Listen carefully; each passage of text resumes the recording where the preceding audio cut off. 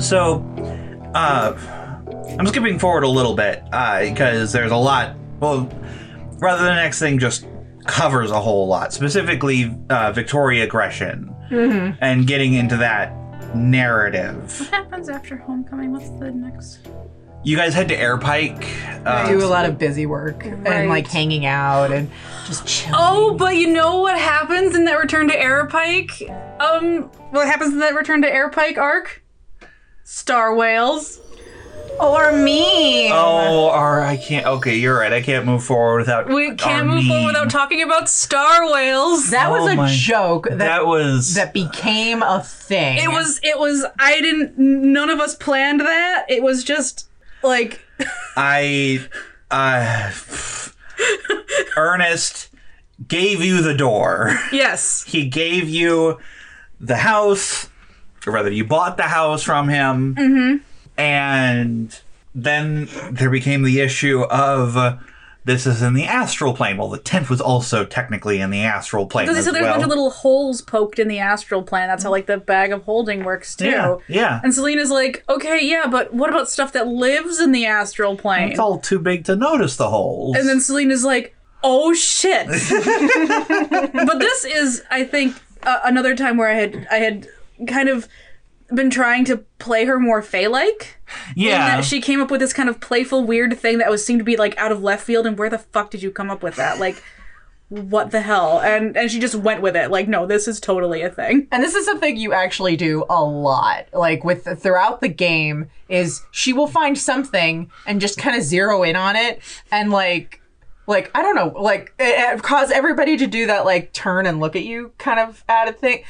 And it's so funny, and it's one of those moments that you can, like you could put a pin in it.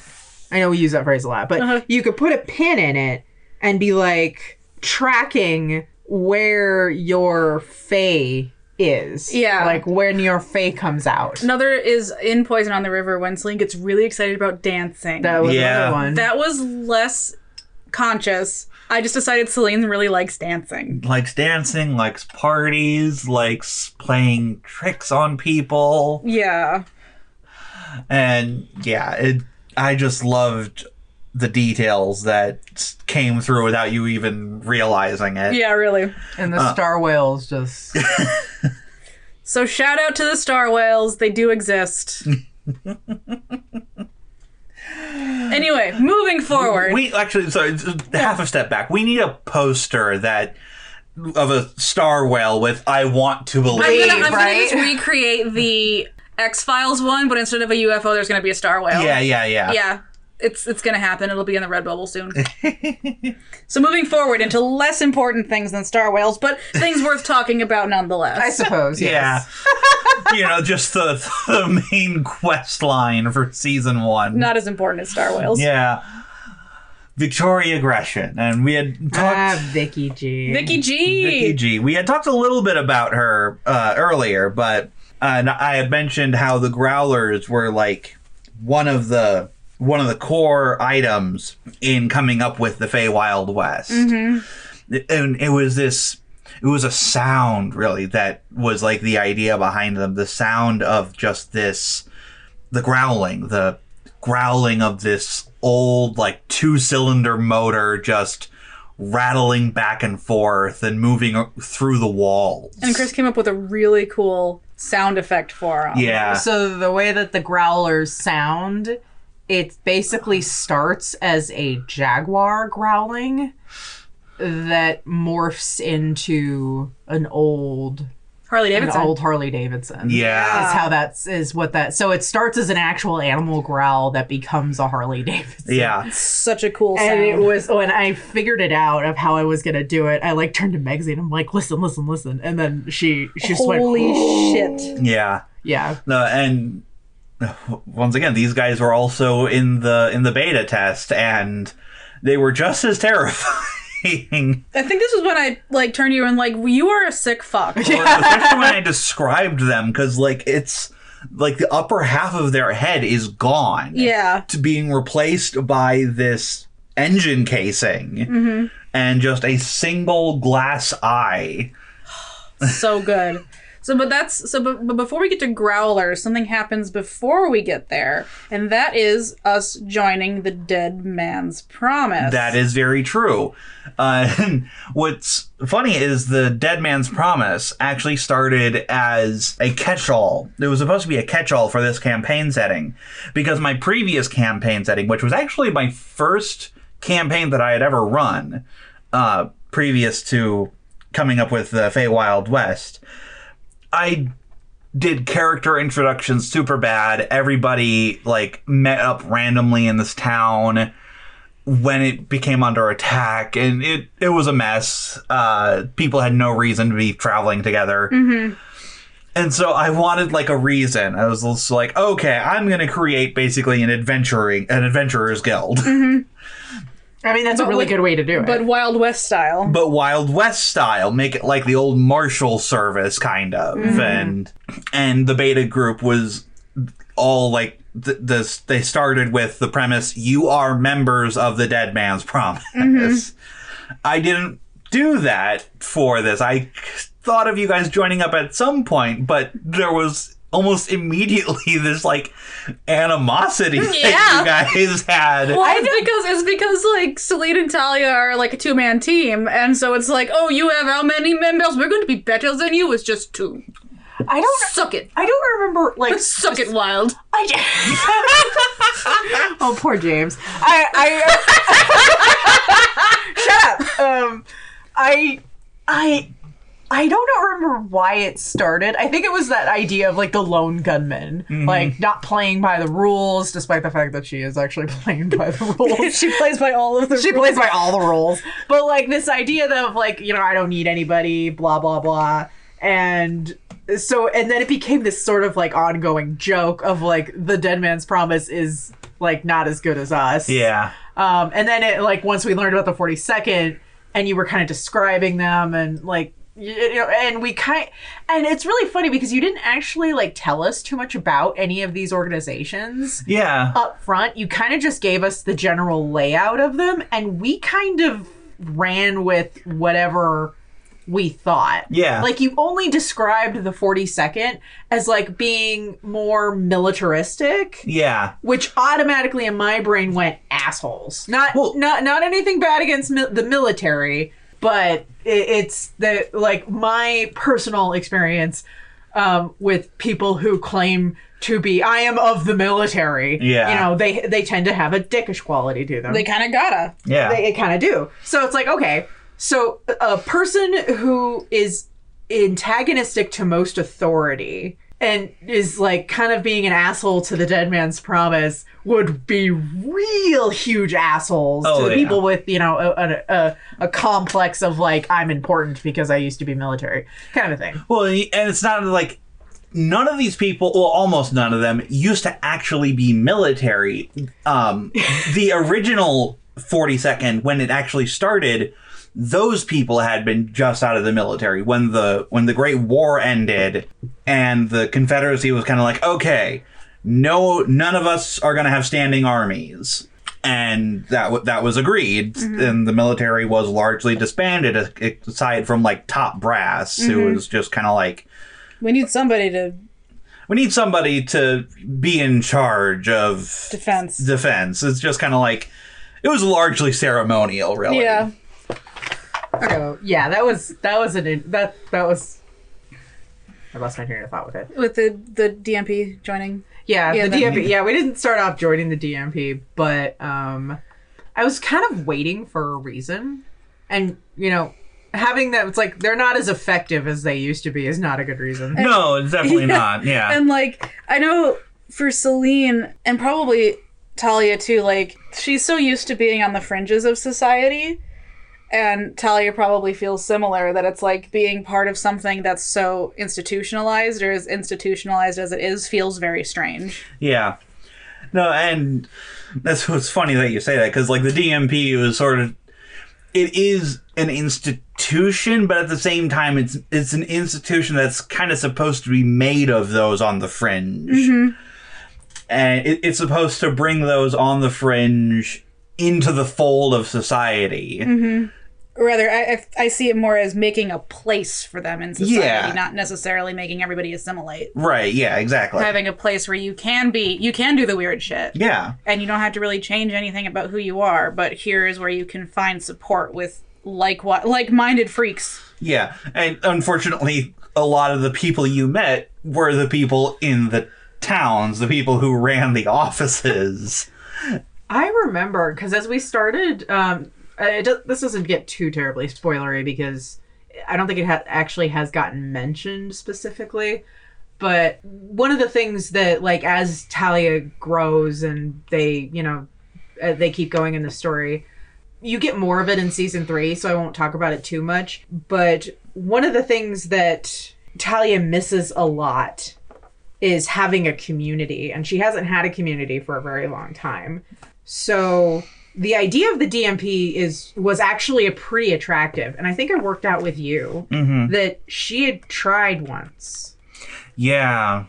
That she was going through a town once when she was young. This is about the time that she just got Muerte. Mm-hmm. And there was a poster up for DMP, and I think she was maybe like 20. Yeah, or I think it was even a little younger. Something like that. Yeah. But like the idea of like a group of people When she was baby. when she was a babu, and so she had picked up one of the posters and had actually found the guy that was putting them up and was going to go ask him something. And I think he took one look, and the way we worked it out is he had taken one look at her, and it was just like, she looks like a kid. And it's like, I don't please don't bother me, kid. I'm busy. And then in the process, something happened to cause her to shift. she got. What happened was they were in the street, and a cart narrowly missed them. Yeah. Like the guy wasn't paying attention, and it almost hit both of them. Yeah. And she had like instinctually like jumped back and shifted slightly because she was younger, didn't have as much control. Yeah. And so the guy saw her eyes, her face had changed, and immediately was just like, get the fuck away from me, you freak. Yeah. So her first ever impression of the DMP was that guy. Yeah. And I think we worked it out. That was the guy in the Crossroads. Yeah. Yeah. Wait, is that season 2? Maybe. But No, Which guy in the Crossroads? No, because we weren't. No, it's the guy in the Crossroads that she charmed. right, yeah. No, that was season 1. That was season 1. Yeah. Yeah, that was the guy in the Crossroads that she charmed. That's the same guy. Yep. They didn't recognize each other, obviously. Yeah. But the same idea. But that was her first impression of the DMP, is that she's different. They won't like her. Yeah. And she never even tried with the 42nd. She didn't, like, one, they wouldn't have taken her, but it wouldn't. She's like, no. Yeah. They won't even. Oh, God. She's like, they would have. No, they would have taken her until they realized what she was. Yeah. Then it would not have been pretty. Yeah. So so in a way, the DMP actually saved her, because she started with the DMP thinking that would be a good choice for a community again, because she was so desperate for a community. Yeah. And because of the experience with the DMP, with that one guy, she was just like, that's how they're all going to be. I have to be a lone wolf. Yeah. So she never even tried with the 42nd. So in a way, the DMP actually kind of saved her from what could have been a very bad time. Yeah. But still, just having that eventual development, though, that you guys did join the DMP was both, I was happy about it, and at the same time, it was almost unexpected for me when it happened. Like, I put Joshua in as kind of like a final attempt to get you guys in, but since you guys had kind of been all like, yeah, fuck authority, fuck the right, yeah. fuck the DMP, I was kind of like playing into it. I wasn't showing you many of the cool characters from the DMP, just letting you interact with the town, with the office people. And I was going to be happy to do that until later in the story, but then you guys were like, no, what? I think it's because Joshua gave us a reason. Yeah. And it's like, it was the first time Talia had ever heard that was the reason why the DMP existed. because she never even bothered before. Yeah. She never interacted with many of the DMP other than, you know, the, like, who's got the bounty? These guys? Okay. Yeah. You know, there was never a reason to join, and there was never a reason to learn any more about them. And I think at this point there was, I don't want to say at this point there was that sense of responsibility that started creeping up on her. Mm-hmm. Just because of what happened with Celine, the fight, you know, how, like, between what happened with Zachariah, which was the start of it. Your ex was the start of Talia's emotional awakening. You're welcome. Yeah. It kind of triggered a sense of responsibility, because what Joshua was talking about was something that, as a wolf, that made a lot of sense. Yeah. You're trying to protect people. I can get behind that. Yeah. That sounds like a good reason to join, and we'll have the resources. Yeah. Because one of the things that, as they were, like, running, because the other thing that triggered it was running away from that guy. Oh, right, yeah. Is like, we don't want to be at odds with the DMP. Yeah. I really don't want to be at odds with the DMP. So maybe we can work out some kind of, like, system where we don't try and step on each other's feet. But he then mentioned join. Yeah, Josh was like, easy way to do that. Join. I will say that Talia is very sad that, like, I'm not going to spoil too much, but we never find that Crossroads guy again. Talia wanted to go back to him so fucking badly. Yeah, at one point. Just sit on his desk. Yeah, go, hi. Or like, I'll sit on the side, you know, like he's at the desk. Yeah, I'll just sit, like, go up to him, don't say anything. Just sit, just pouch on the side of his desk. Mm-hmm. And you can, like go up to him and put one leg up on his desk like Captain Morgan and be like, hello. Mm-hmm. Yeah. We did get to that guy in Billville, though. Yeah, Douglas Jameson. Yeah, we kept forgetting his name. So going back to Victoria Gresham. Yes. Vicky G. Vicky G. We had talked about how she had been sort of an original part of the story, just a different gender. Yeah. And how her growlers were definitely a huge part. The Gresham family actually used to have a house in Airpike as well. I'm telling you, I have, like, I now have a weird association every time we have to go into a fucking house or just have to see a house. Any like, house. Is it that one? And it's just like, that's all I need to say for someone to be like, yeah. Was that inner universe or out of universe? That was in beta. Okay. Yeah, that was but in universe in beta.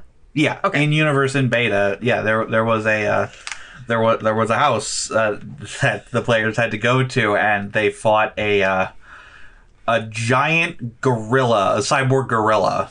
Very wild, very Wild West. Yeah. Steampunk. Yep. It was very steampunk. That's all that matters. Yeah. Wasn't there also a Stegosaurus in the There beta? was a Stegosaurus. We completely missed out on that. First time, like, we were talking about this, you're like, yeah, my Thursday group, they have a Gatling gun attached to a dinosaur, and I'm like, can I play with you? No, because if you go further south than District 3, you get to jungles and stuff, and there are actually dinosaurs living down there. Excellent. And, the one time that I had done anything with, like, random tables was with that group, and I just put together, I had literally been rolling on random tables of stuff, and it was like, a Stegosaurus, what's this? It's not a great challenge rating, so I'll roll again, and we'll add it together. A group of goblins. And a Stegosaurus. With a Stegosaurus. So the goblins are, like, using the Stegosaurus as, like, a pack horse war beast kind of thing. And it was really cute. And they slaughtered the goblins, but kept the Stegosaurus. That was a good choice. Yeah. I mean, of all the choices, that is the best. That is the only choice you have, is to keep the Stegosaurus. Yeah. Sorry, we're getting off track a little. Us Us get off track? Oh, It's my almost goodness. like we have ADHD or something. Yeah. Well, so you guys chased Victoria through to the crossroads to figure out that clue that had been dropped earlier. Yep. All the way out to Yalden. with the aid of the Undertaker, all the way back to Blue Peak. And Yalden was... Yalden is a really interesting... Okay, it was a big event for us, but again, not to spoil too much what happens in later seasons, but Yalden becomes kind of almost a symbol? Like a reminder. A reminder, because we were the only two DMP that survived dealing with Yalden. Yeah. And it became this kind of like... I thought other DMP were with us. No, we were the only ones. The other townspeople joined in with us. Right. But it became this sort of thing. It's like they were the ones who handled Yalden. Yeah. And it becomes this sort of like in-universe acknowledgement of not only what the DMP handled, but what Talia and Celine are capable of. Yeah. Because everybody heard about Yalden. And Talia and Celine were kind of infamous already because the Reaper and the Wanderer in White, you'd heard stories about them, but you hadn't actually like you didn't know who they were. They were just these two like figures. But when someone said or it's like these were the ones that handled Yalden, that symbolized something to the entire district. Yeah. Because everybody knew what happened at Yalden. Everybody knew the tragedy and like the desecration that happened. And these were the two that handled it. Yeah. And so Yalden has become in this game sort of a marker, I think. It was the first time that like we had handled all sorts of things, both, together and before we had even met. But that was the one that kind of like solidified these two. Like, this is what the kind of people that we're going to be. Yeah. Yeah. And I think that was really cool because that kept coming up. It did, yeah. And you kept bringing it up, like, for NPCs to be like, they handled Yalden. Yeah. I think in season 2, which we'll get to in the next one, I think Grimm was the one who told Wendlewood, it's like, Mayor, they handled Yalden. Yeah. And it's just like, that's what got him to trust us. Yeah. And I thought that was a really cool touch because, like, I love character, I love immersion. Yeah. And that was a really cool way. And Yalden, as brutal as it was, and as stressful as we were, both as players and characters, it was a really cool immersion into the world. It showed that you guys were really building and affecting the world in a really real way. And I love that because like if I'm going to play a D&D game, unless I know it's, just doesn't really matter, go hog wild like bonus round is. Like if we're going to be in the world, I want to affect it. I want to do something with it. Oh, we're going to affect the world too. Yes. We're going to make chaos. Yeah. Looks at the camera like they're in the office. Which we'll get back to, I promise. Yep. I had to take a break because bonus round is incoming. Yeah, because I was working so damn hard. But also in Yalden, we get to meet a certain character. One of my favorites. Right. That was Yalden. We get to meet John. Ooh. Gaspard. Gaspard! No. Why didn't you just say so? We get to meet the Warden. Yes. Thank you. The Warden. Who goes back beyond Feywild West. He was a previous mistake of mine in my first ever campaign. Did you realize that Gaspard, you were a mistake? I had been so used to playing, being on the player side of things when I started to DM, I wanted to have like my own NPC that was constantly with the party. Yeah. That's what is known as a DMPC. It is not recommended. I downvote, dislike. I feel like it's one of those things where, like, it can work if you know what the fuck you're doing. And I had no idea what the fuck I was doing. But it could so easily turn into, this is the me show. Yeah. Thankfully, I realized that fairly early on, and I, like, heavily scaled back what he was doing, who he was known as Drake at the time. And he was the ranger who could not die. Actually, at the time, I had him as a warlock, actually. Oh, surprise. Wow. Well, because it was like a heavenly pact kind of Right. That actually makes sense. Yeah, with Tyr. Yeah. And then that was the whole God War plot. And then Feywild West came up and I was creating the Pantheon. And I was just like, it'd be really cool if this connected. No one would really know or care except me. Because nobody I played my first game with listens to this podcast, I think. It'd be really nice if they did. But Well, if you do, hit us up on Twitter or something. yeah. Yeah. Send us, I don't think any of them are on Twitter. Well, send us an email. Let's be legendarypodcast@gmail.com. Yeah. I mean, because all of their hard work helped create it. Yeah. And it was really fun to be able to bring him in, this deity that walked the earth, that was kind of stuck Earthside. I remember, I think you told me about him before. Yeah. And I didn't know when you were going to bring him in, but I was really excited by the idea. Because, I also know what it's like to have a DMPC.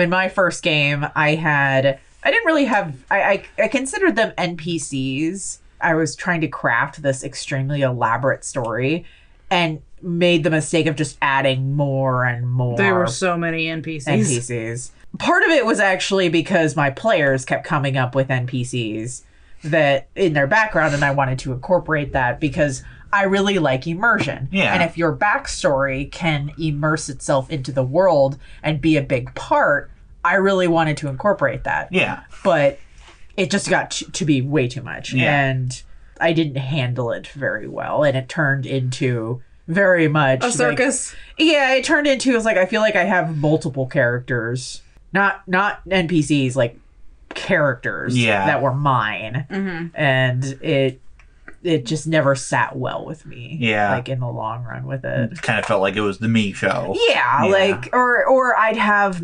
multiple ones for them to talk to, and they wouldn't choose to talk to any of them. I talked to them. You did, but there was when they came into an area, Western Fall. Yeah, Western Fall was the big first major city that I they were. did so much in Western Fall.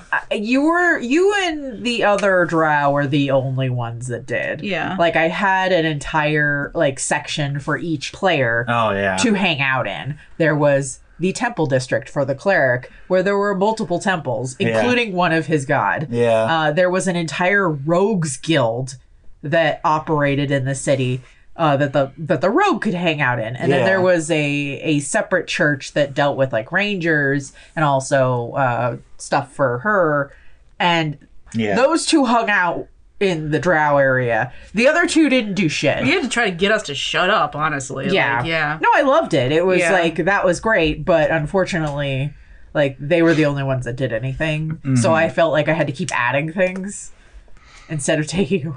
Yeah. Yeah, it was a big mess. But I mean, I think that when you first start, you're learning. You don't know. Yeah. You have to you have to get past that, and your first one is always going to be a huge mistake. Yeah. Well, getting back to the warden, he managed to give you guys a pretty good he gives a massive head start. yeah, a good crap. a good fast travel, a good speed boost. Yeah. It's just okay, you need to get down the trail a bit faster, otherwise worse things are going to happen. Yeah. And so I'm going to use what power I have to shove you down the line a little bit. Thankfully, he was able to do that to get you guys to Blue Peak faster. Yes. One of my favorite little moments, there are little tiny things that stand out to me that I look back on, I'm like, that was silly, that was fun, was that the warden made Celine breakfast. Yeah. And at first she was about to she was gonna attack him, which is I'm a fight. And then he's like, here, have breakfast. She's like, I'm not eating that. And then he's telling his story, and then suddenly she's enraptured and eating the breakfast, oh my God, keep going. Yeah. Oh. That image of her with her plate, just shoveling food into her mouth, and then what happened? Yeah. That's one of the things I really like about John, is that he has this, he's very... he's so unassuming. He's very, very unassuming, and I really appreciate that about him, because it's easy to trust him, and I mean, no spoiler, he obviously is going to have a part to play later on, as the story continues. And Talia has this like interesting relationship with him Yeah. where it starts out very much like I don't know what to do about you, but then the more he offers, the more she trusts him, and now she's got a holy symbol Yeah. of his. And I think at this point she's still kind of like, I don't really worship him per se because I know him and that's weird. But I definitely respect him and I definitely call for help Yeah. for him. But she doesn't quite reach that point of like sees him as necessarily like a deity. Mm-hmm. Like she sees him as a deity, but like separates that from the friend aspect of it. Mm-hmm. Because it's really weird for her. I have a friend whose job is being a god. Yeah. It's like, I don't know how to categorize this, so I'm just going to leave that here. Again, getting back to Blue Peak and the fight there. That was a tough one. It was a tough one getting to Elise. But Yes. and I had a really fun time coming up with her design. Yes. Yeah, Yeah. you're a sick fuck, but Yeah. we love you for it. Yeah. I really like the audio effect, Chris, you put on Elise's Oh, voice. yeah. The kind of Ultron right. sounding. Yeah. Like, yeah. And I specifically looked for like, how do you make the Ultron sound? Yeah. Well, and Megzy, I loved the art that you did Yes. for her as well. It's like The Inktober piece I did? yeah, the Inktober piece I did is just encapsulated it perfectly. But what I'm really interested in getting to talk about is our first real appearance of the Vanassi. Oh, yeah, that's when that happened. Like, we had been getting whispers and, like, clues and stuff. Even, like, a wanted poster at one point. But this was the first time you guys had actually met a Vanassi member and encountered the amulets. Yeah. Smile with your eye. Smythe. No. The burning of the house in Blue Peak and the chasing down of that person. Your first encounter with the Vanassi, and then your second encounter with Vanassi on the road On back the to road Airpike. back. Oh, God. The ambush, and I was impressed with your use of the door. I was really impressed with your guys' use of the door to hide Victoria. I was like, We did good. Yeah. I think, yeah, we I like to think we proved at that point that like we will use our resources in creative ways. Things Yeah. that you give us, they will not just be like used for their intended purposes. Like we're gonna get creative. as long as we remember we have them. Exactly. So one thing that happened in Blue Peak right after we brought Victoria Gresham in, which I kind of went back and forth on with how Celine reacted to this, is when Celine and Jareth were in the bookshop and Jareth found those books that had necromancy in them. Yeah. And I remember right after, like as we were editing the episode and right after we released it, I was like, I think maybe Celine should have reacted worse to that. Like, she shouldn't have been so Calm. calm. But then I kind of decided, no, that was a good call that she did react so calmly and didn't just completely freak out at him, because, well, this Wild West story has a lot of tropes that we want to kind of adhere to. We still want to avoid cliches. Yeah. And I feel like if she had freaked out at him and been like, oh no, that's terrible, how dare you even look at that. No son of mine. No son of mine is going to even consider necromancy, how dare you. I feel like it would have been, I feel like it wouldn't have worked as well. No, I don't think it would have. And I think that in reacting as calmly as she did, it was, I don't know, I feel like it made more sense that, and I think probably more effective that she didn't just flip out at him. Well, I mean, there was a couple of different factors for that. One, Celine is, again, she's 22 at this point. Her and Jareth are actually not incredibly close in age, but they're closer in age than, you know, if someone saw them together, they would not think that they were Mother and son. mother and son. When we meet Talia, she's 30. And 30 is a far cry from 22. Yeah. And so, like, Celine can, Celine has a closer age with Jareth. And so there's that factor. There's the factor that he's a kid. Still, like, closer in age or not, he's still a kid. And so, like, there's this kind of, like, empathy of, like, oh, look at he's getting into that. Oh. But less of a, but he wasn't even getting into it. He was just curious. And he had a reason for wanting to look it up. And talking to him about it, I think went a lot, because, like, Celine grew up getting yelled at. Yeah. And she knows that Jareth did too. Yeah, so he grew up in the same place that she did. Yeah, so it's just like, what is that going to accomplish yelling at him?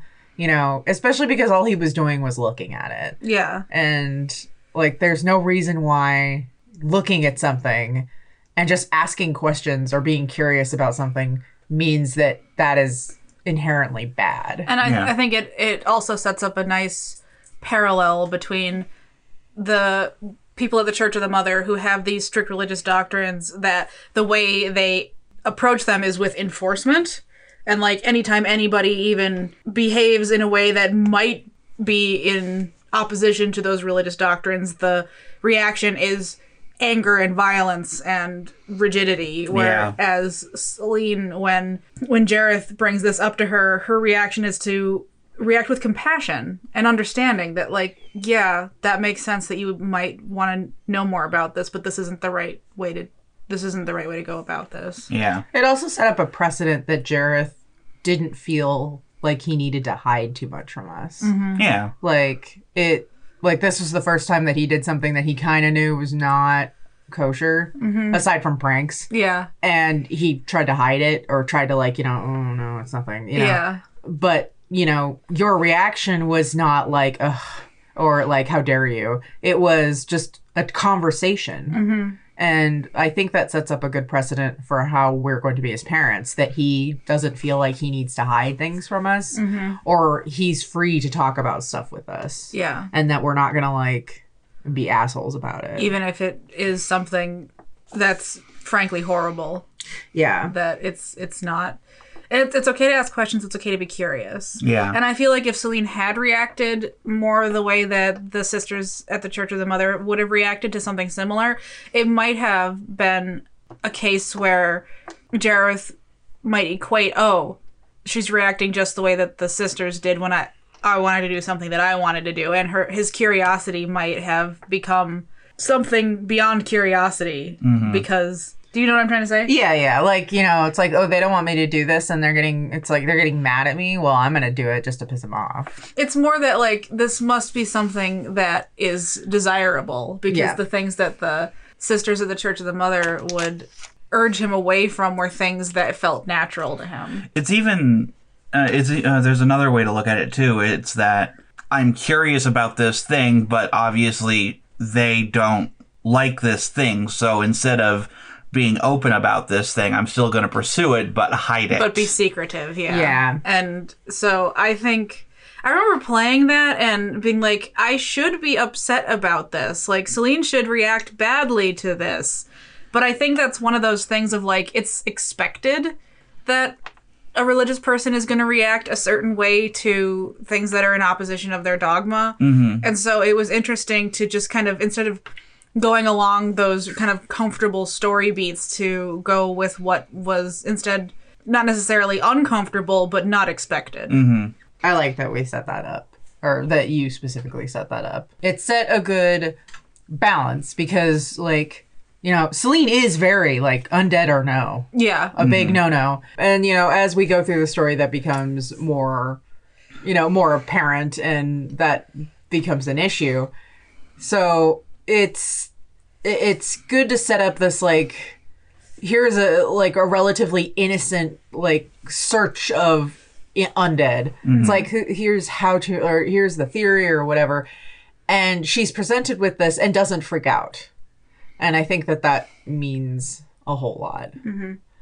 I thought it was as I thought about it, I was like, no, that was a good decision. Good job, me. I liked that decision. Good job, me. It kind of just gives you the baseline of the kind of parents that we are. Is like, we're going to have a discussion. I'm a cool mom. I guess. I think it's more it's like, I hate to equate it to this, but those millennial moms that are just like, if you have a conversation with your child when they're having a meltdown, it'll be better in the long run. That's kind of true. Yeah. They're screaming and crying and throwing a fit right now. But if you talk to them about it and like literally have a conversation with them and calm them down that way instead of screaming at them to stop screaming, Yeah. it does wonders. It might not work right away, but it works. And that's kind of how I equate these two, as being like the millennial parents that would rather have a conversation rather than scream and yell. Yeah. Like, even when they're upset, but we haven't gotten upset at either of the kids. That's kind of how I always saw their parenting style, is very like, let's talk about it. Yeah. I mean, that's the way Talia grew up. Yeah. Imagine an entire like community full of millennial parents that are like, their little tiny monster is screaming their head off about something and they decide to go sit down and have a conversation. But that's how wolves learn to deal with their emotions. Yeah. Is they learn to process them, and you process them by talking them out. And I think Celine was coming at it from a different angle, where it was like, this is how I wish I had been treated when I was this age. And so I'm going to treat this person the way that I wish I had been. Yeah. Especially because you knew exactly the way you had been treated. Yeah. Parenting. Parenting. Doing it right. And then Victoria's trial. Well, getting back to Airpike, we get to meet two very consistent characters, James and Sarah. Again, I say this about all of your NPCs, but two of my favorites. Actually, I will unequivocally say James is my all-time favorite NPC. Awesome. I love all of your NPCs, and the broker's way high up there, but I personally love James the most. Yeah? Yeah. I'm glad. No, because he was also from the beta test. He was actually not like in charge of the DMP in that game. He was in charge of, I think it was the Ubendale office. Middle management. Oh no. Yeah. Ubendale's a mess. But yeah, it was just like, you guys aren't starting in Airpike. You guys are like you guys are in Ubendale. Right. And so James Wilde was still the Will Smith face claim that we love. That we love, yes. Yeah. Also, is royal freshness? that was a long time ago. No, but the trial and like meeting James and getting to see the trial and the non-execution. That was really interesting to play as Celine, because Celine has a lot of feelings all the time. You don't say. Yeah. And chief among those feelings is frustration. She feels frustration very keenly. And this was one time where they had chased this woman all across the district. She had done horrible things, not only to the district, but also against the Undertaker. And so when she got away, it was such a morale drain on Celine, who felt like she had failed. And when the Undertaker was like, patience, she was like, no, you can't fucking tell me that. And so it was interesting for her to get so angry with the Undertaker, even though she was doing this in the name of the Undertaker. But again, 22. Yeah. It was actually one of the, I will say, the first instance where we failed. Yeah. Yeah.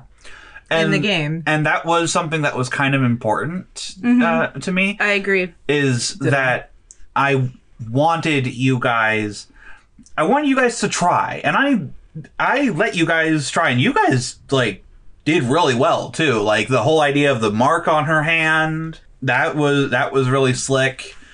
And I had her roll perception checks, like, at disadvantage even. And, like, she made it to know, like, they did something to me. Mm-hmm. There was a way for you to succeed. Mm-hmm. However, at the same time, I feel like it makes for a better story, the fact that they failed. Yeah, definitely. I agree. Because one thing that can get really boring is this idea that since you're the hero, you can't fail. Yeah. And gods, that's boring. However, at the same time, I don't like putting in things where there is no option to succeed. Right. Right. The deck was heavily stacked against you. The trial, the hanging, everything had been rigged and choreographed. But yeah, I wanted that element of you guys could succeed, and you almost did.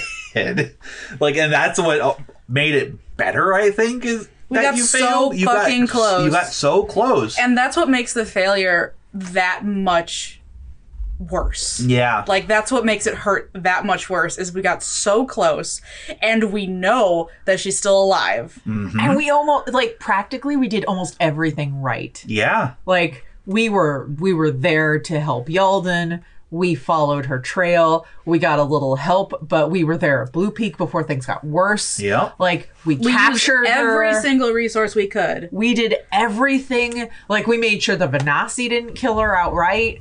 Like, we brought her to justice, something Talia was extremely proud of, because normally she would have just been like, no, fuck it, shoot her. Yeah. But they They were determined, and I think this is where, at least from Celine's point of view, like, a lot of times people, because Celine is such a trickster, like, how is she a lawful character? But this was one instance where the fact that she is lawful kind of stood out. Like, yes, we could just kill her, but I want her to face what she's done. Yeah. And, like, listening to those episodes while you were editing, like, the part that just fucking haunts me and haunts Celine is when the top brass comes and takes all of the schematics and shit. Yeah. And, like... Yeah. Like, when we were listening to that while we were editing it, I was just like, we could have prevented so much bullshit if we just know is coming down the tube. Yeah. Like she's gonna come back. We know it's gonna happen. She's gonna come back. It's gonna be bad. And that's the moment we could have just lied. Yeah. We could have said, we don't have any of it. We destroyed it. But it's one of those things where retrospectively, you know, we can say, like, we should have lied, but in the moment, we had no reason not to. We had no way of knowing that they were untrustworthy. Yeah. Talia didn't. This was the first time, like, the first time that we go to Airpike in game, that's the first time Talia went. She avoided big cities. Yeah. She had been in some of the smaller big cities, but she stayed to the outskirts. She had no idea about government, nothing. She stayed in the wilderness. She was, like, in and out of farmland. Yeah. Like, she had no concept of who was trustworthy or not. And Celine, very similar, though. She didn't have as much of an aversion to big cities as Talia did, just because she grew up in Blue Peak, which is a pretty big place. Yeah. And she'd been to Airpike a handful of times. Yeah. But because she was so much on the fringes of society and she wanted to wander so badly, like, she didn't really have an idea of who was trustworthy and not. Yeah. And she could have that kind of spidey sense where she could, like, kind of tell that, like, haunted one thing. But you guys had met James and Sarah. Sarah's chief constable, and she seemed all right. Sarah was an instant, like, Talia connected with Sarah on a weird level, because actually, while Celine is lawful neutral, sometimes lawful evil. sometimes lawful evil. Depending on if she's in a good mood or a bad mood, and it could go either way. Talia is chaotic good, chaotic neutral. She kind of fluctuates between those two. She doesn't have a lot of respect for authority, and she has her own code, but it doesn't mean that she's an idiot about it. I actually have a really big problem with chaotic characters just going, it's like, I don't follow authority at all. It's like, well, then you're kind of a shitty person. Yeah. And Talia does have a very strong moral code. And I think that's what she connected with Sarah. Yeah. In the sense that Sarah is very much a lawful good character. Yeah. And there was this, like, there's a moment where they're trying to, like, kind of connect with each other on, like, where they're at with things. And Talia made it very clear. She's like, you know, we're on the right side of this for the most part. Like, we're on your side. We're trying to help. You know, we're just kind of a ragtag type of way of doing it. Yeah. And at that point, we had no reason not to trust this government. I mean, we can metagame, I guess. Because I remember, I think Jess was the one who's just like, why did you give them the information? Yeah, Jess was like mad at us. Yeah, they were so upset. Shout out to Jess. We love you, Jess. Yeah, they were like, there's no way I would have given them that. It's like, we had no logical reason. Well, were you here? Were you here, Jess? No. No. Like, I didn't know for sure. The one thing that kind of tingled my spidey sense was when I tried to give him the journal or something that didn't have anything to do with Victoria's work and was more just about her life. And he was like, I don't want this. We tried to give them the records. Yeah, the records. The It's note, just like the audio. we don't need those. Yeah, we need the schematics. That also kind of like made everybody go, weird. But it was like, well, the tree would know better than us, I suppose. Yeah. Here's another reason why, again, this was all going through my head when this was happening, was that Talia hasn't quite gotten wind to the fact that people are just kind of corrupt in general. So if Leroy Brown is trying to become the next governor, the governor currently must be the better choice. And who runs Well, you're top not brass? wrong, probably. And who runs top brass? The governor. The governor. Yeah. Ergo, this is, and, you know, which is also tied to Sarah. Sarah is good. James trusts Sarah. Yeah. You know, that kind of web of logic. I mean, also keep in mind, my poor child has a -2 To intelligence for a modifier. She has a 6 to, like, intellectual. She's pretty high on the wisdom, but like it like logically it didn't make sense for them not to give it to them. Yeah. Especially if they were trying to play nice as DMP members. Oh, yeah, which absolutely. they were also trying to do. So Yeah. that was a big old rant on that. Sorry.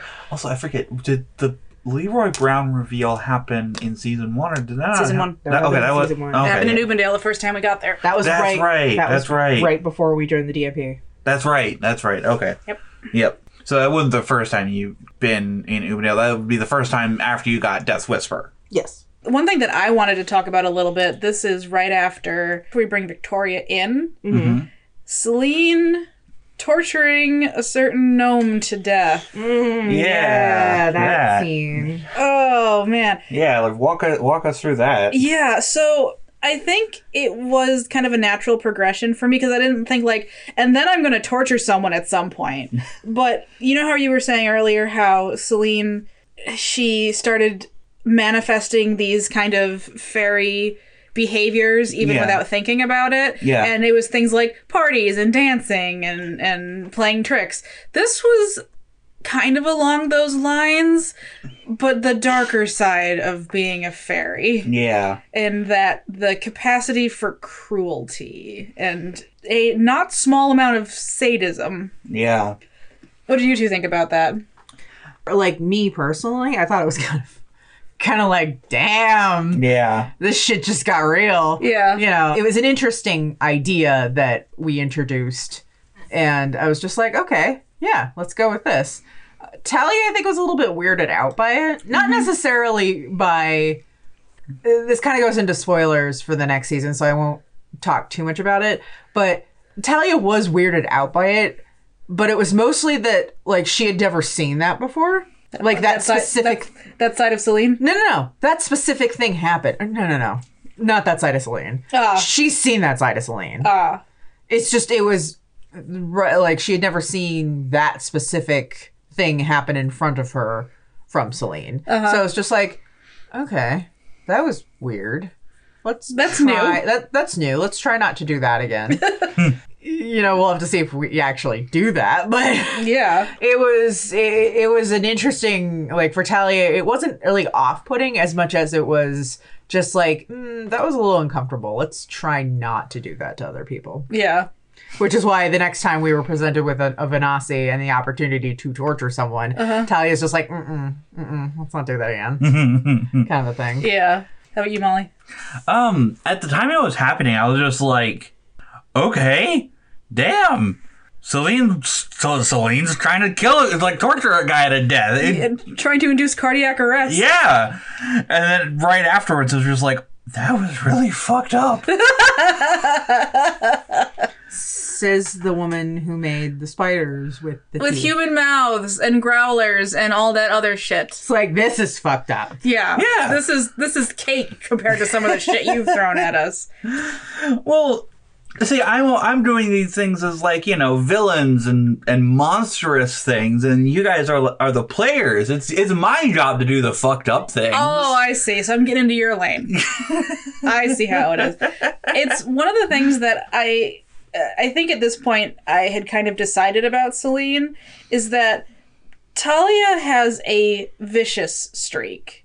She can Incredibly. be very ferocious and very brutal. Celine has a cruel streak, which is there's a distinction between the two. Oh yeah. Where Talia can be extremely violent, can enact extreme violence on people that have wronged her. But I feel like if Talia had been in charge of this situation, it wouldn't have been nearly so cruel. Because this gnome, even though he was a Venasi, he hadn't done anything, really, personally. I mean, he tried to kill us, but... Yeah, but... I mean, lots of people tried to kill us. That's just an occupational hazard, really. That's a Tuesday. Yeah, yeah. And so it's like, he was a Venasi. Yeah, they're kind of terrible. And, you know, they're kind of genocidal maniacs. But he's just an idiot. Like, let him go. Just let him go. Like, I can see Talia doing something like that. She probably wouldn't have let him go, but she definitely wouldn't have... She would have beat the shit out of him. Uh-huh. Like, as soon as they were done questioning him, she probably would have, like, punched him Yeah. really fucking hard to get rid of the glamour. But the thing is that Talia has justifiable reasons for doing this stuff. She's more practical about it. Celine wanted to torture this guy for the sheer pleasure of watching someone die from fear.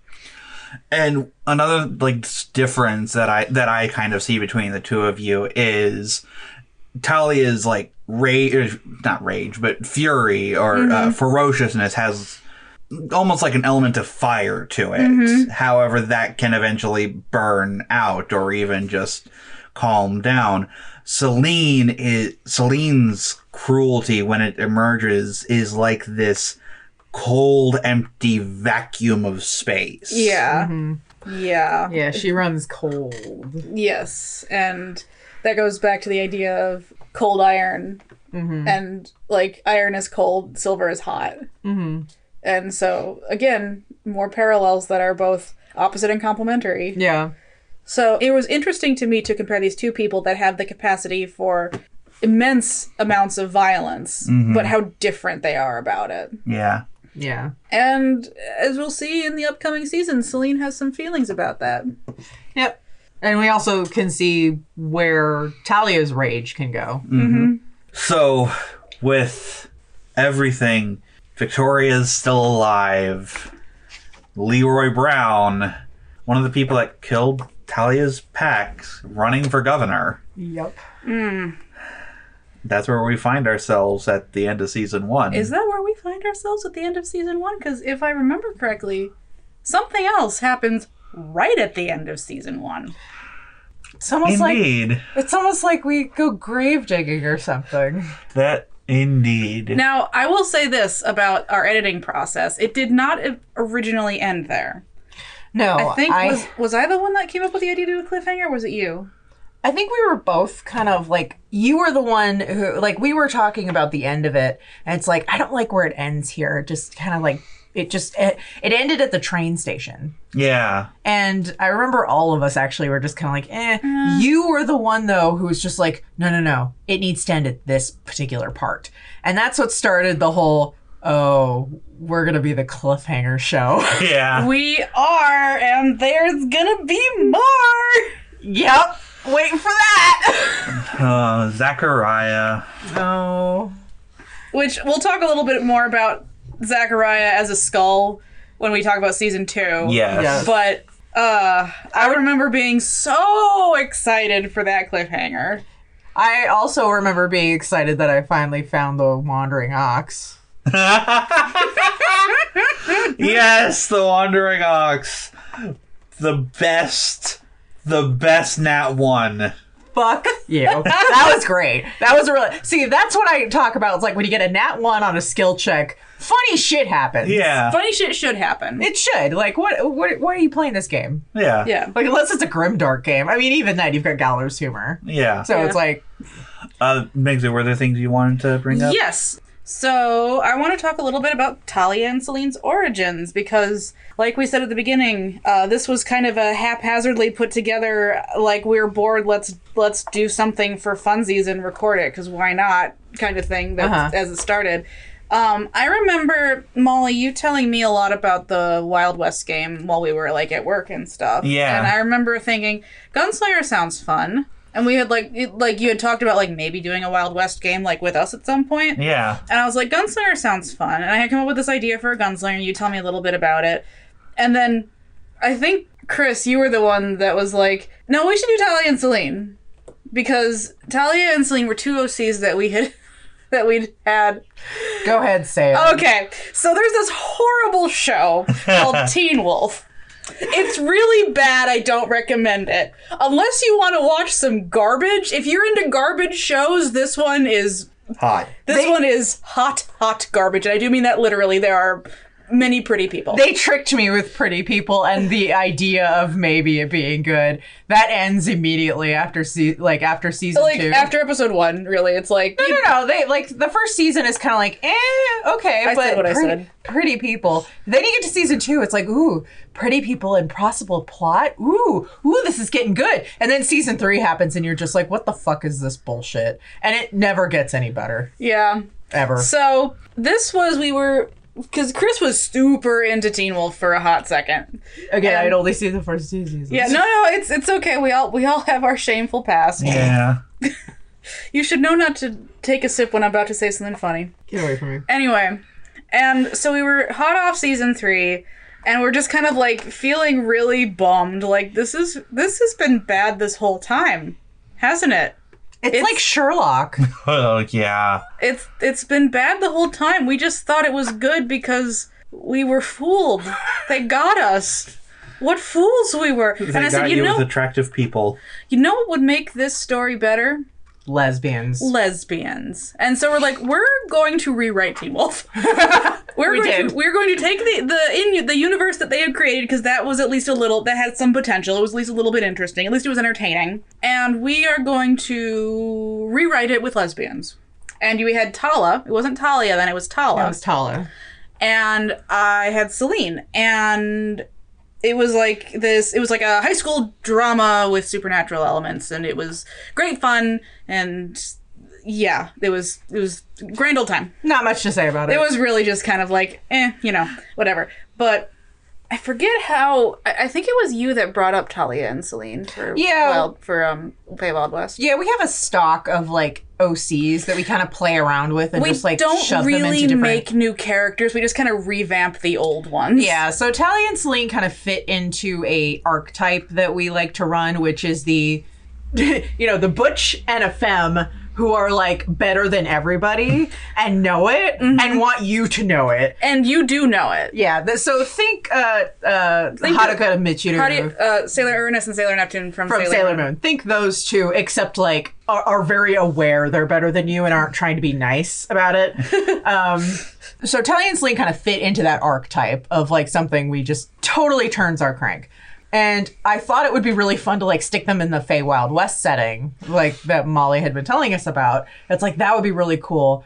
And it's like, but Talia would have to be the gunslinger, because Gunslinger is a bit more rough, and Talia is definitely the butch of the crew. And I remember being very pouty for a hot second. You did. I had a tood, because I was like, I wanted to shoot stuff. Mm-hmm. And I'm just imagining Celine as a gunslinger. I'm just like, that'd be hot. Right? Let's be real.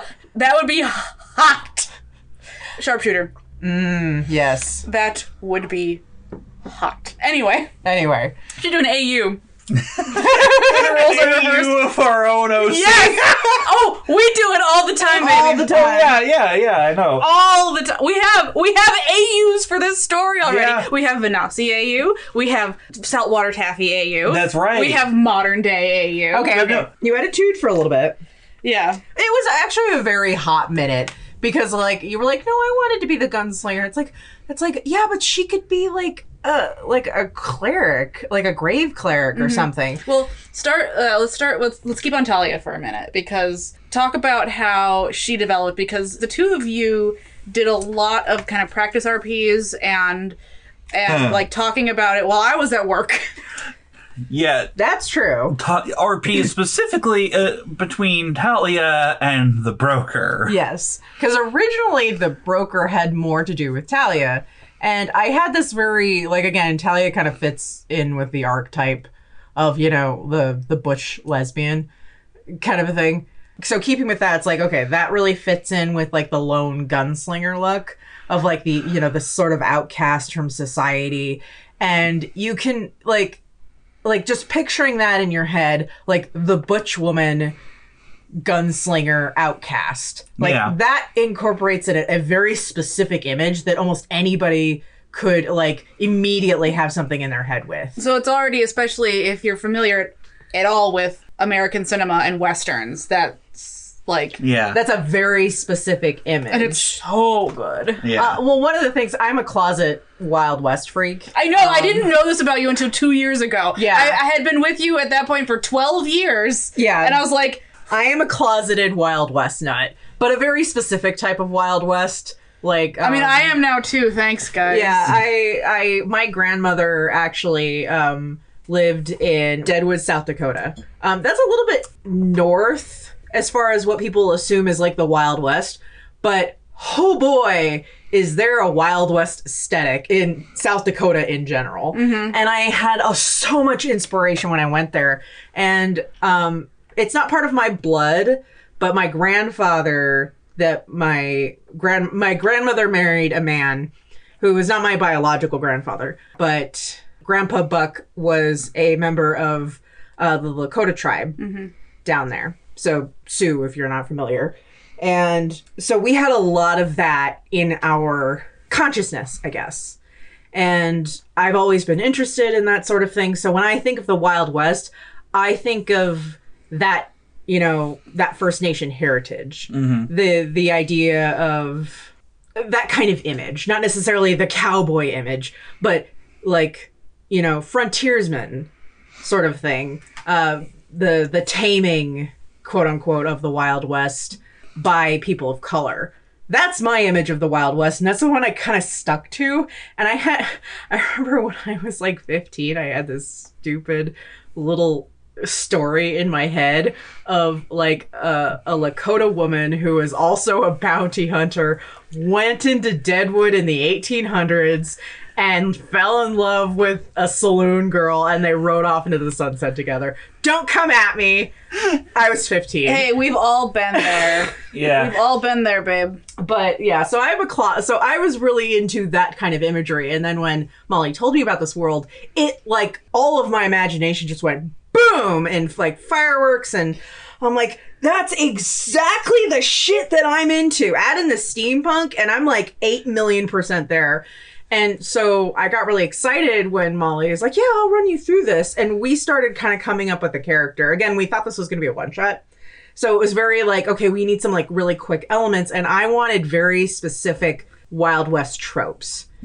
Because if you're going to run a fucking Wild West game, have some goddamn tropes. And Take old tropes and put new spins on them. exactly. So we took the lone bounty hunter / slight outlaw, wanderer of the frontier that comes in, and it's got like a dark countenance, and just like, you know, just kind of, you know, everyone stops when they walk into the saloon, and they come over and get a drink, and the bartender's like, you know, hands you the drink, and he's like, I want another one. After he drinks it, it's like, we don't want your kind here. That kind of image. That's the character I want. Yeah. And we worked it out, and Molly and I worked it out and kind of came up with this whole, like, it's like, okay, what's interesting? Well, Talia originally was a werewolf. Can I do something with that? Molly's like, you could be a shifter. That's a half werewolf. Yeah. And so I tried to take the original elements of what Talia was, or Tala at the time, and make her something that would fit the Wild West. And we didn't have a big story planned yet. It was like, we didn't have the whole thing with her pack was murdered by 3 people. That was something that we came up with later. Yeah.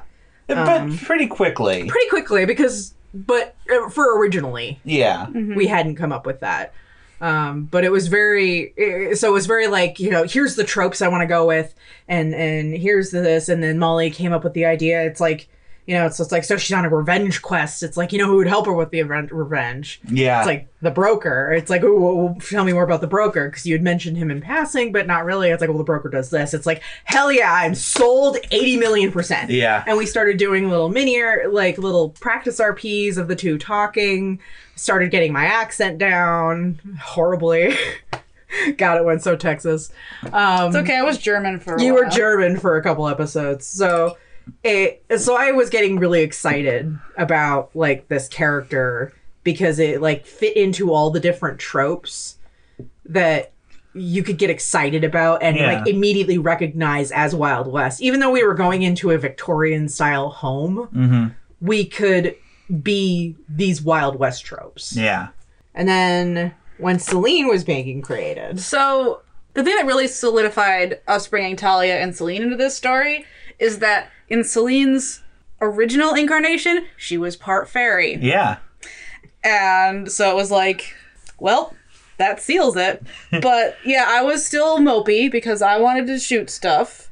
that's right. And then Molly showed you. Yeah, so, but then we decided on cleric, and I was like, okay, well, before, or the other game we were playing, I was playing a fighter, so I'm like, okay, playing a caster could be fun, because, you know, sure, whatever. I like playing all kinds of different characters, so a lot of times I try to do something that I haven't done before, just because I get bored with stuff. But I was asking Molly about the world, and I was like, okay, so what gods do we have? Do we have the normal gods? And she's like, no, here's the gods you've got. And she's like listing them off. And I'm like, well, I guess it'd be the cleric of the mother, because she's the, you know, the healy one, since I'm going to be the healer. I'm just, you know. And then you listed all of them off, and at the end you're like, and then there's the Undertaker. And I'm like, ooh, tell me more. And you're like, well, I don't know. It's you're kind of like hemming and hawing. And I'm like, no. Tell me more. I need to know more about this, because then I'm getting at this idea in my head, death cleric. Yeah. Like a healer who worships death. How sick is that? Yeah. And so it was like we were going through the mechanics, and you were like, so you have life and death. And I'm like, well, I guess I'll go life. And you're like, and then there's grave. And I'm like, again, tell me more. And then you showed me the little animation, which we'll link in the show notes of, that was one of the big inspirations that you had for The Undertaker. Backwater Gospel. Backwater Gospel. Oh, An excellent little short. I would watch a whole fucking movie of that. Right? Yeah. I remember you showing it to me, because that's the next thing you did, is like you showed the animation and it's short, and I was like, I want to see like a whole like 2.5 hour movie of this shit. Yeah. But Undertaker's coming. he's already here. But yeah, and so that was like, okay, that's like sold. This is what we're doing. And then you, Chris, were the one, because I was like, okay, so she's gonna be all in black, and you're like, no, keep her in white, because her original incarnation wore a lot of pastel colors and like dressed very, very frilly, girly. Yeah. And I was like, yeah, this is it. I got it. And it was, and I think originally we had planned, because like I said, we were going to do the other game as a podcast as well. We had decided when that game was over, we were going to do a Wild West game. Yeah. And then as just a like, for funsies, let's do Death House. And one of us was like, well, record it because we have to. You were. I was probably the one. Yeah. I'm like, we don't do anything without the mic on now. Yeah. Like, it feels weird if we we're don't. practicing, turn the mic on. Yeah. We're having a meeting, turn the mic on. Why not? Why? Because if we don't need it, then we won't use it. But if we do need it and we don't have the mic on, we're going to be upset. Yeah. So, yeah, that's how Talia and Celine... I think it was somewhat like after we realized this was going to be a long-term game, that's when we decided to actually like start fleshing some stuff out. And one of the best decisions was actually, I think, for Celine. I'm a very aesthetic person. Like, I have to have things be very aesthetically correct. Mm-hmm. So, like, when people are making characters and stuff like that, and I'm like, you need to make this more steampunk.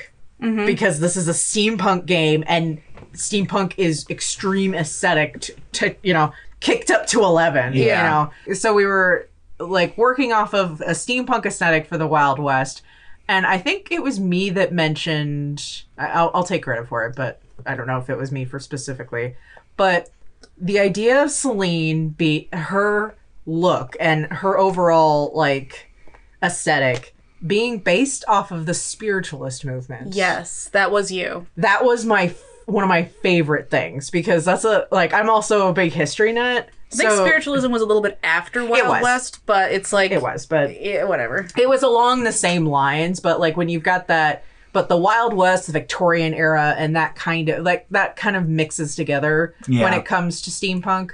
So the idea of Celine having her tarot cards, having her spirit board, like all of these things were like very spiritualist inspired, and that like made me so happy because it like ties in everything really, really nicely. That actually provides a fantastic segue to my next point, which is I want to talk about Celine's card readings. Oh yeah. Because this was something that came about, I think we've talked about it before in like Q&As and such. Yeah. But this is something that came about pretty early on, was I was going to have tarot cards. Or I think at the beginning in Death House I found the card deck. Yeah. And I was just going to draw a card, and I was like, what card do I draw off the top? And I like read it with cardomancy, which is a bit different than tarot reading. But I think after that I pulled out my tarot deck and I'm like, okay, I'm going to actually like have my cards here. Yeah. And I don't remember the first reading I did, like at the table, but it was shortly after that I actually started pulling cards. And my thought being is that even though the situation is one that's made up, the question that I am posing to the cards as a player playing this character is real. And I've gotten some scary accurate readings. Yeah. Like, there's been some readings that have made very little sense. Like it's really funny because we've gotten some readings that have been like, this is kind of ridiculously like on point. There's been times where I've looked up to see Molly's reaction and she's been like her eyebrows have gone like climbing towards the top of her head for a second, and then we'll like kind of go okay and just kind of like smooth out, but I'm like, oh, I caught that. She got something. And then there's been times, I remember this very distinctly, but I can't remember what situation it was. I do. I remember. Okay. I know what you're going to say. You had done a reading, and we were just like, you were just like in game. You're like, I don't really know what this means. It's like, well, nah. So it's like that didn't work out. And then when we were editing it and we were listening back to it, we're just like, oh my God, it was foreshadowing something that happens way later. It's in season 2, and so when we do the discussion on season 2, I will talk about that. Yeah, we'll go into that on specifics. And I think over the course of the entire campaign thus far, there have been 4 times that have stacked the deck. Yeah, that we have stacked the deck. Yeah. I remember the first one being Jareth. First one was Jareth, yeah. But that was mostly just to surprise him. Yeah, I think Celine actually was like, I want him to get this one, and this one, and this one. Okay, yeah. Yeah, that was on purpose to surprise him. Like, hey, guess what? You're adopted. I think that I've only ever stacked the deck once. Because I think it was at... Can Farms. Yes, it was during Homecoming. Right. I asked you, what cards do I get? It must have been after that I started actually doing card readings at the table, because that's when I just started pulling them instead of asking you what I got. Oh, I don't remember, like, that late, though? No. You were pulling cards. You were pulling cards. You were asking something specific about... I was asking The Undertaker something. You were asking The Undertaker about Death Whisper and asking if it was okay. And Molly had to, like... Basically, Molly is just like, let me see the thing that has, like... Let me look some up. Yeah, let me look some up. Because she specifically wanted a specific answer. Because Death Whisper was a specific part of the story, and she wanted to make sure that Celine was okay with Death Whisper going forward. So she purposely stacked the deck to make sure that Celine would get something that's like, you're having a lot of anxiety, but it's unfounded. Everything's okay. Yeah. Kind of a thing. And then after that, there's only been like a couple of times that I think we've stacked the deck for like poignancy. Yeah. But it hasn't been... Sometimes we just haven't needed to. Most of the time we haven't needed to. Yeah. We haven't. And that's the funny part. Yeah. That's the... I mean, say what you want about tarot, but that shit's crazy. That's fun. There also, I will say, there have been times, they've been few, but there have been times when I've seen the cards and I'm just like, that's a better idea. I was going to ask that. That was one of my questions. Since you brought that up, my question was, like, has there ever been a time where, you know, Celine has, like, looked at the cards and Given a reading, and you've been like, I like that better. I like this idea better. Yeah, I can't remember any specific instance, but I know there's been probably over the last 2 years a total of 5 times. Cool. That's kind of cool, though. Neat. Yeah. I like that. That's an interesting little idea. And my last point is one thing that we didn't really get to go over is that after we go to Airpike for the first time, it is revealed that Selene was the one that opened the Feywild up. That is a thing. So So it's your fault. it's this. No, it's not. It's not. Shit. So, first thing is like, what was your thought process behind that? If you can remember way back to 2018. Way It was back. a simpler time. We could go outside. The world wasn't ending. Maybe it was. We just didn't see it. Part of it was actually kind of like a realization of what I had been trying to do in the beta game with the Sorcerer? Feywild Sorcerer. This connection, the reason that the Feywild was able to like connect back. Because sure, the God War fucked things up and things have been kind of just floating back towards each other just because that's what the cosmos does. But there needed to be a catalyst to actually start allowing things through. And Selene, as we learn later, has some important things to her history, to her ancestry even, that led her to being in the right place at the right time and being the right person to push open that door. So, piggybacking off of that, your DMing style is so improvisational. So when you have these big story beats that you know you need to hit, like how far in advance do you plan them? And like, how do you plan them? It's really weird because I'll get an idea. It's like, this is a thing that I could see happening that I would like to happen even. And Because you drop hints super early. Like do. with Victoria Aggression, like we had a hint in the 3rd arc. yeah. And that goes all the way through the end of season 1 and probably beyond because she's not dead. I will say Spoiler, she's not dead. I will say that sometimes my DMing style leads to trouble because with the example of Victoria Aggression, I had to stop and like crunch some numbers as far as like time. It's just like, okay, wait a minute.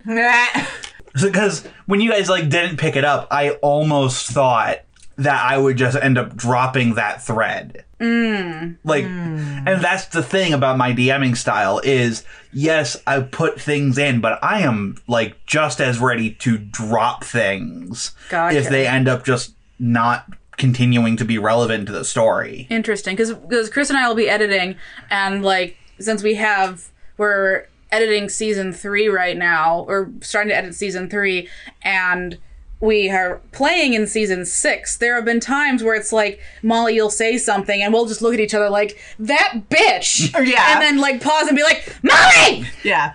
Molly! And other times, How dare! like, and what that is I've dropped a hint, and then later, if we're kind of like mentally in the same area, I'll be like, oh yeah, this thing that I dropped like way the fuck back here. I'm just Oh gonna. my god, how do you keep all that shit in your head? I'm just gonna connect I that. can barely remember like what my character did. Honestly, if you ask me right now, like, what are things that I have dropped that I am waiting to come down the line, I will have no idea until they come Until about. something until the pops moment. Until the moment, and that's the thing. That's the way my brain works. It's just like, because I have to be in that similar like mental space, and it'd be like, right, I did a thing, and I can connect it now. Ah, that's Trixie. Yeah, That is Trixie. That is very Trixie. So that's all I have. What you got, babe? I had a question, or it goes back to Blue Peak and the fight with Elise. And I remember that was a really interesting fight because we were chasing down Victoria Aggression, and when we got there, she had her 3 little minions, and Richard. Richard. Richard was the name of a problem character. More the player and the character were an issue. So having him, And that was murdered with butterflies was kind of this catharsis. That was like the weekend that other game fell apart, and we were all pretty salty about it. So we were just like, and you were like, you know what, fuck it, Richard. I'm like, yes, perfect. So that's where that comes in. In case you were wondering why there was some random flies away, like it dissolves with butterflies or something like that. Sometimes we put in stuff for ourselves, and that let you kids in on the joke later. Yeah. So, but with the fight with Victoria or the fight with Elise, because we fought the minions. Then when we went to go get her, she was there with a knife, and it was a very weird moment because we're basically fighting an unarmed, like. Compared to us, this woman is basically unarmed. Yeah. And an unarmed old lady. Not even old. She's like in her 40s. Right? Yeah. Okay. Yeah. It's just a middle-aged woman who has caused so much fucking destruction and pain and terror, and she's sitting there with a knife. Like that's gonna fucking do anything. And it was very odd. Like, I knew there was more coming, but it was a very weird moment for Talia, who just she immediately knocked her out. Yeah. But it was so weird. And I don't know where I was going with this, but it was something I wanted to comment on because it was such a weird moment, but a really good one as far as this sudden shift of here's this person that has caused this much fucking because we're used to forces that can cause that much destruction being very formidable themselves. And when it came down to it, Victoria Gresham was just a lady with a knife. Yeah. And it was like, are you kidding me? It was a weird sort of slap of reality. Yeah. That was really cool. She was responsible for the death of hundreds of people. Yeah. Mass murder, destruction of an entire town, pretty much. And necromancy. Well, not even necromancy. Because not traditional necromancy. Yeah. But and then all of a sudden there she is, and she's basically defenseless, and it was such a weird slap of reality. It was very well done. I applaud you for that. Mm-hmm. It was one of those moments that stands out of just wow. I knew Elise was going to be an issue. Oh, yeah. It was just a really cool moment of just this woman went down so goddamn fast. She had 10 fucking hit points. And I think that was just a really good idea, in my opinion, because it was also incredibly manipulative because depending on what you had planned for her, you knew us well enough that maybe we wouldn't let this we wouldn't let this unarmed lady, this defenseless lady, we wouldn't just kill her outright, which leaves the door open for all the other shit that's gone on. Yeah. And so it's you almost in giving her no defenses, you gave her the ultimate defense. Yeah, if I made her a threat, you would have killed her. Yeah. It was very good. It was very well done. Yes. This was more I do know where I was going with this. It was a compliment. It was very fucking well done. Yes. But I did have one more question, and it's for everybody. Yeah. Of the entirety of season 1, what would you guys have done differently? If you guys would have done anything differently. Blue Peak, the Day of the Mother. Okay, yeah. I would have done that differently. Going back, I would have had that Nat 20 actually work, and I would have had you guys get everybody out, and the fight would have changed from killing people to destroying the church instead. I think that would have been better. I don't know if it would have been better. It would have been different, and it would have given us another option. But I also appreciate that as a storyteller, you had a very specific idea. And this one was fucking cinematic as shit. It was, but at the same time, just the death of all those people in that space. It did seem very gratuitous. Yeah, exactly. I can understand that. I can't think of anything specifically. I would have, also, in Blue Peak, I wouldn't have had Talia be so flippant about lots of lives. Just sort of, video game-esque dying. Oh, those sort are of people. A thing. All those are people. Yeah, oh god. That one I wouldn't have done. Oh, there's a couple of things actually that I would have done differently. One, just because that turned out really callous. 2, I probably would have had her start referring to her revenge in more along the lines of she wants justice. I wish I would have framed it more of her seeking some type of resolution Mm-hmm. rather than just outright killing them. Okay, yeah. That's something I probably would have done a little bit differently. It works really well because, again, classic classic out for revenge against my Yeah. family sort of thing. And I think it led to some good developments later. I think so too. There was a couple of times where it was taken in sort of an interesting, like a weird direction. Mm-hmm. There's a couple parts in season 2 that where it's framed in like a negative light of like, it's like revenge is bad. And it's just like, fuck you. These people committed genocide. I'm allowed. Yeah, oh yeah. So there, I think that if I presented it a little bit differently as far as like her not just seeking revenge, but seeking justice. Mm-hmm. Because that's all she has ever wanted was justice. Yeah. I probably would have added that in a little bit more clearly than I did. But, revenge works too. I would have made Celine plus size. Really? Yeah. Yeah. I can see that. I can see that. Yeah, I think that's what one of the things I would definitely have done differently. But I think a lot of it was, since I'm doing the art, that I just didn't feel comfortable in drawing people of size, just because I'm used to drawing skinny anime girls. And it was something that I can't kind of thought of after the fact, like, damn, she would have been really cute plus size. Like, really cute. I'm trying to think, like, aside from knowing what I know now about the nature of podcasting and then things on kind of the back end of that, I'm trying to think of what I would do differently. I definitely have critiques of myself when we were recording the prologue in episode 0, as far as how I delivered a lot of my stuff. I remember you were having a lot of issues with that, or not a lot of issues, but you had a lot of issues when you were listening to yourself. Yeah. I mean, all of that was a learning curve for all of us. We had never done this before. We had never really yeah. You know what I would have done different? I would have differentiated 3 accents in particular that I am kind of stuck with now. Yeah, I mean, I will help you out on the editing part of that. Like making one having slightly lighter and then one slightly deeper. Okay, yeah. So I'll help you out with that. The broker, I do try to keep more of a drawl. He's also way chestier. Yeah. Like, as far as his, like, yeah. And James, I have this idea of him, like, being, like, this kind of, like, no-nonsense, like, done with everything always, constantly. Yeah. Whereas Zachariah is kind of more like, Hey.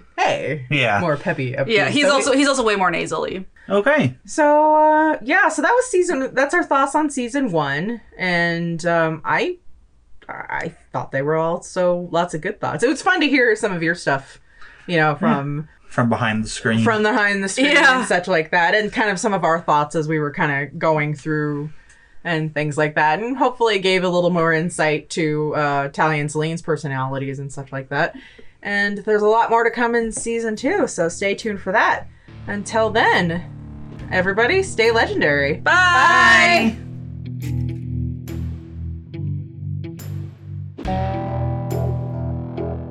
Thanks for listening to our thoughts about Season 1. The Feywild West Season 3 will premiere on October 5th for our patrons and October 7th for the public.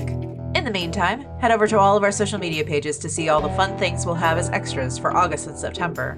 If you ever want to chat with us, and some other really amazing people, join us on Discord. We have a memes chat and everything. Stay legendary.